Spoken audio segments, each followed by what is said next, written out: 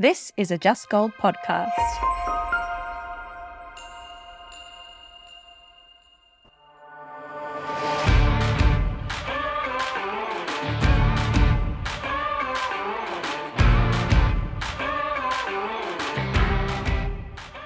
Captured on the lands of the peoples of the Eastern Kulin Nation, we pay our respects to their elders, past, present and emerging. In this episode, we speak with Jeanette Large, CEO of Women's Property Initiatives, about how the COVID pandemic and subsequent lockdowns affected women's relationships and home life, what factors can lead to a woman becoming homeless, and the importance of safe, secure housing for everyone. I'm Jeanette Large. I'm the CEO of Women's Property Initiatives. The organisation develops and provides affordable rental housing for vulnerable women-headed households. We asked Jeanette what has changed in her role since the COVID-19 pandemic. I think things have just exacerbated, really. If we have a look at a whole range of things. In relation to COVID, women were affected much more drastically than men were in relation to losing employment, the fact that they were the ones who were staying at home, looking after kids predominantly. There's a lot of information out there in relation to the impact of COVID on women and how they have been adversely impacted. The other thing is just generally there seems to be still just an incredible increase in the amount of housing that is needed for vulnerable women-headed households. So we have a look at the Victorian Housing Register, and the number of households that are on that register just continues to grow, despite the fact that the Victorian State Government is investing a huge amount of money to deliver affordable housing, social housing, which is wonderful. But their $5.3 billion that they've allocated to deliver 12,000 homes is 12,000 homes. We have 50,000 homes on the Victorian Housing Register, which is like the public housing waiting list or social housing waiting list. So that investment has changed. That's terrific for organisations like ours. But the other thing is Victoria, I think, which is unknown to many people, was actually the state that invested the least amount in social housing throughout Australia. So per capita, they invested less than any other state in Australia. So they have a lot of catch-up to do. I think it was a surprise to everyone. Everyone thought that Victoria was performing quite well, that Victoria was ahead of most other states. But if you clearly had a look at the statistics, that wasn't the case. The investment per capita in social housing, so much less than the other states, and investment just generally in relation to social housing, much less than the other states. So they're $5.3 billion, it's fantastic, but it's not going to get us there. So we are still struggling to address this incredible affordable housing issue, social housing issue, homelessness issue. One thing that came through from and it's now the 2016 ABS census, which is a bit old, but in Victoria, one thing that was highlighted was the older women's housing homelessness increased by 67% from 2011 to 2016. Across Australia, it was a bit over 30%, but in Victoria, it was huge. If you look at the homelessness statistics that come through from the Australian Health and Welfare Institute, the number of women who approach homelessness services is higher than men. The number of women who are turned away from the homelessness services without any support is higher than men. And we're talking in Victoria, I think it's about 180 women a day who are turned away from homelessness services compared to, it might be about 90 men or something like that. The majority of women who are approaching the homelessness services are women who have escaped family violence. It's the highest percentage of families who are approaching homelessness services. So there is absolutely a gender issue in relation to homelessness.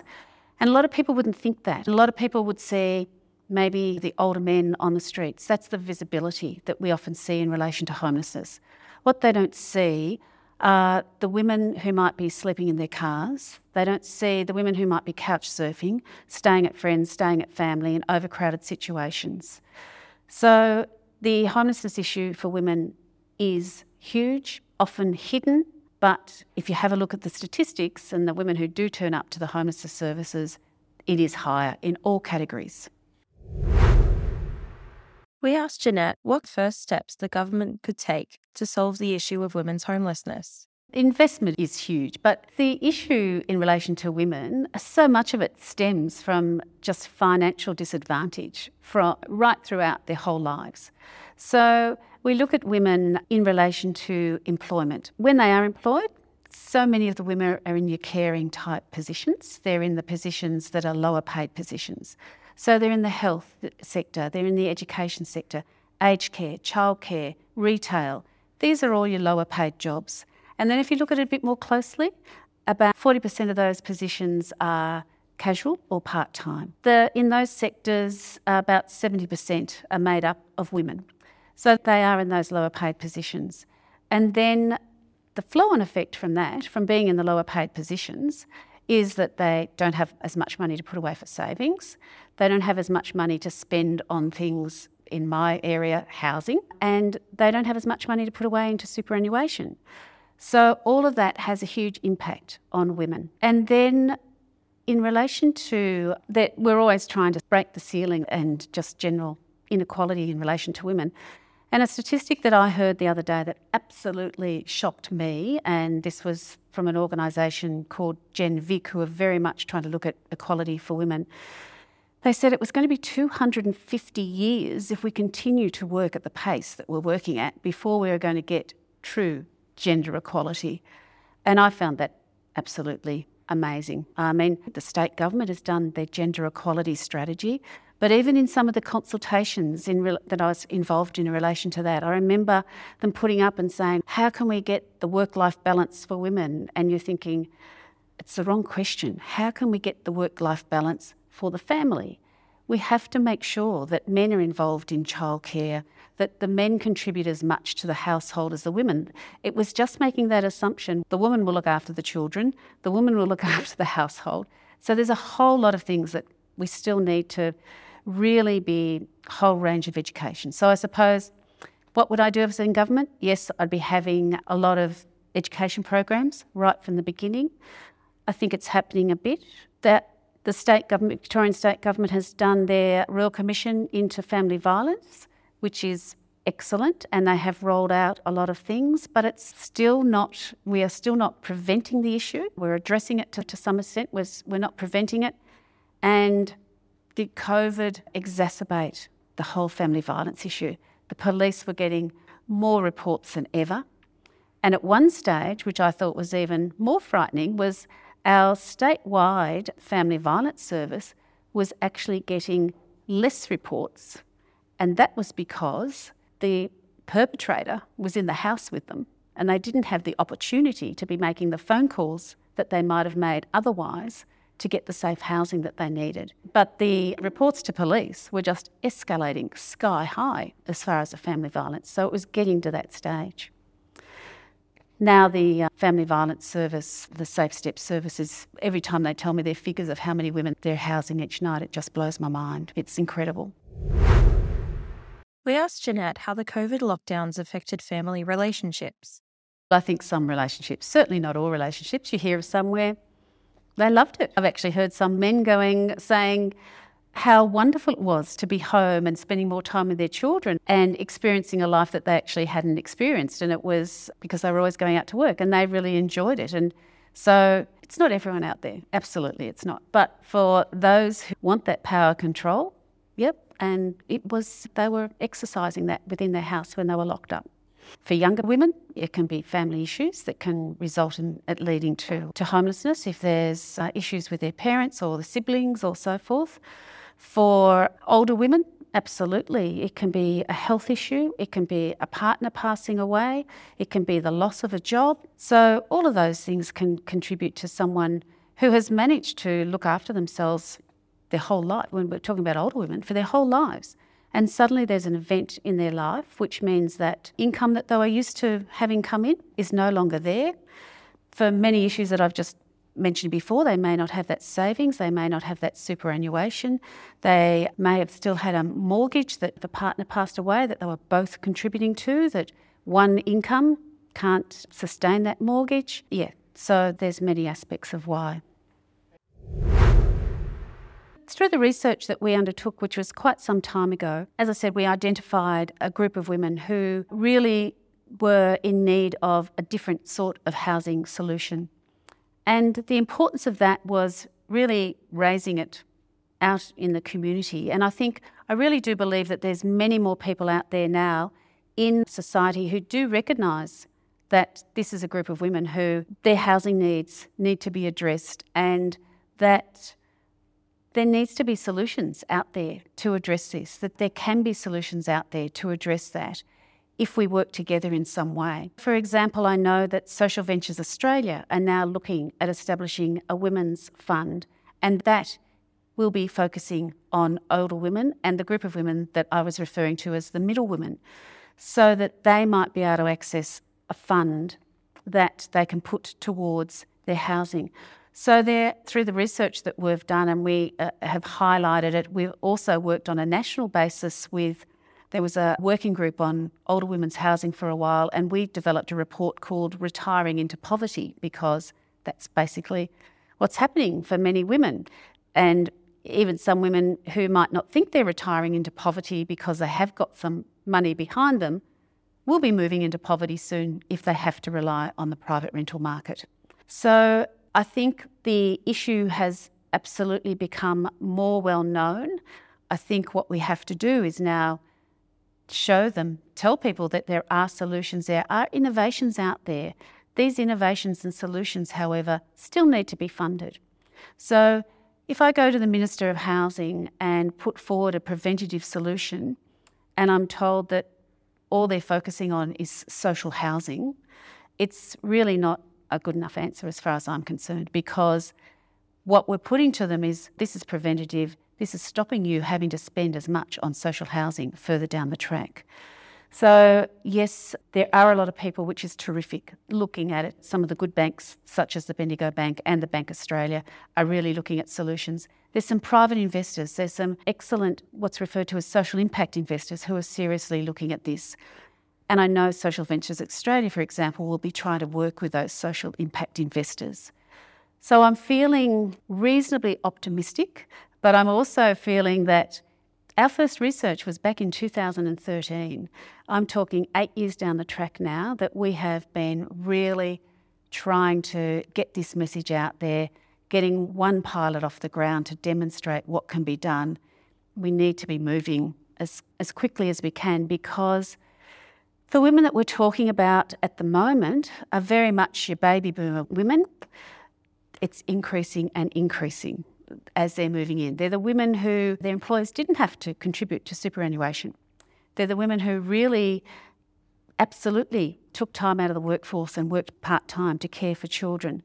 So I think we're still just seeing the tip of the iceberg as far as what we're going to see in the future. So we need to get these solutions out there.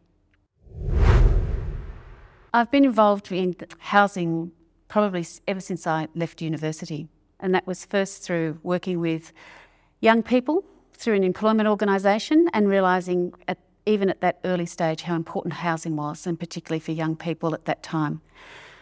Very early on within that position, there was a young woman who actually rang me on a Saturday evening, because at that stage we didn't have youth refuges or women's refuges, who was being abused by her partner, and I went and picked her up and brought her home, and she stayed with me for some time, which you wouldn't necessarily do now. You have boundaries. But anyway, so from a very young age, the whole idea of the importance of safe, secure and affordable housing was drummed into me. I then actually worked at a youth refuge and as a youth housing worker for many years.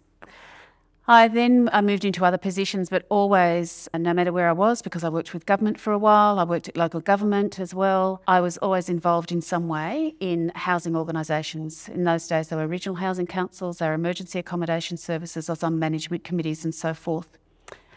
And then I became the CEO of a women's homelessness service, and I actually worked there for 9 years. And when the opportunity for this position came up with women's property initiatives, which was developing long-term housing, I was just delighted at the prospect of that, because despite the organisation I was working for being a women's homelessness organisation, being an excellent service and providing wonderful support to the women were in transitional housing. The women, you would say to them, maybe you could go out and get part-time work, go back to study, link in with your child's school counsel, something like that. And the response to me was often, but I don't know how long I'm going to be here. The difference that I see when we house the women in long-term, safe, secure and affordable housing that they know it's going to be their home for as long as they need it to be their home is massive. So they get on with their lives like you wouldn't believe. We talk about new beginnings, we talk about a different and better future, and it's absolutely true for the children and for the women. The children perform better at school. We have children in the women's families that we've been housing who have gone to tertiary study, who've gone to university. We have the women who have got part-time work, gone back to study themselves. It's a real launching pad, that secure, safe, affordable, long-term rental housing. And so having worked for the Homelessness Service, getting into this position was just fantastic to be able to develop that housing. And yes, we don't deliver nearly enough of it, but when we do deliver it and we see that for the women that we're housing, it maintains my hope and passion to keep working on it. We asked Jeanette, what advice would she give a younger woman? So I love a poster that Victorian Women's Trust has that says money, power, freedom. And it's so true that if young women can be educated from very early on, the importance of having a well-paid job if that's possible, often that means education prior to be able to get that well-paid job. And some of the research that I've only seen recently about the difference that education can mean to the level of income that you'll get in the position that you hold. Education's so important. Employment is so important. Making sure that you're not too afraid to be out there negotiating the salary that you think you warrant for the position that you hold. Often women still hold back in relation to that, and they say that so much compared to men, that men are prepared to go up and negotiate and get their salary up, but women are still very reluctant to do that. That they do look very closely at how they can invest their money for young women. Personally, I think this is a whole nother topic. I think Australia, as far as their whole housing system compared to other countries, we base it on home ownership. It doesn't have to be home ownership. It has to be good quality, safe, secure, long-term housing. But that can be provided through rental housing. There are systems that can be provided, not through the private rental market that we have in Australia, but that can be provided in other ways. It doesn't have to be home ownership. Home ownership or housing in Australia has really been so much an investment product instead of a home, which is what it should be. And what advice would she give an older woman who is becoming or has already become invisible? That advice would be that she needs to approach a service, approach an organisation out there that may be able to assist her. So what I heard Catherine saying before about there's older women who have never had to approach a welfare service or any other assistance in their life, and they're not familiar with it. But they need to talk to friends, talk to people, seek out assistance that's out there.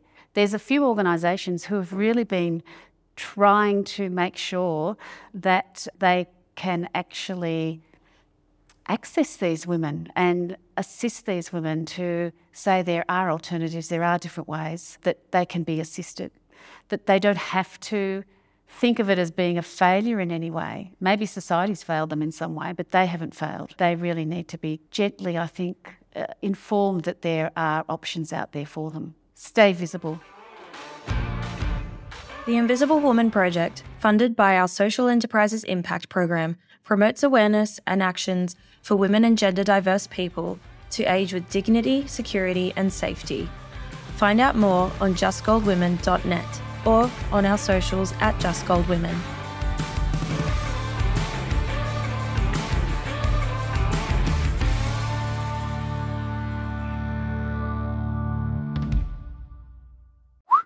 This was a Just Gold podcast. Find out more about our social enterprise at justgold.net.